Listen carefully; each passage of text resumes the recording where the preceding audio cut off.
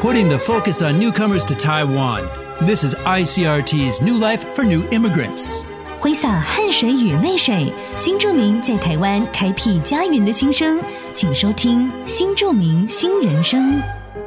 Lin Jinjing moved from Vietnam to Taiwan 21 years ago. These days, she is always very busy. She and her husband run a pig farm in Jiayi. She's also a housewife running the home and raising their children every day. But that's not all. Jinjing has another role too, one that's community-driven and much needed. On top of everything, she is founder and chairperson of a local social services organization dedicated to providing support and care for Jiayi's new resident population. Specifically, she wanted to help new resident women who might often feel lonely or unsupported.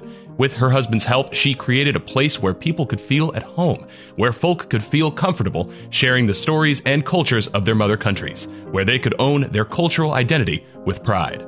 来到台湾已经21年的越南新住民林金菁，每天除了打理家务、照顾小孩，她还负责帮先生一起在嘉义经营养猪场。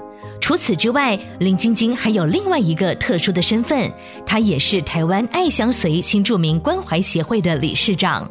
因为有感于新住民妈妈在台湾往往因为孤单没有依靠，心里觉得弱势，所以林金菁成立社团，就是希望姐妹们有个娘家，教导新二代认识母国文化，认同自己的母亲。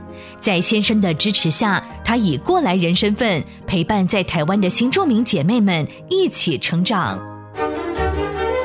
ICRT 新住民新人生由新住民发展基金补助播出。 You've been listening to ICRT's New Life for New Immigrants, brought to you by the New Immigrant Development Fund.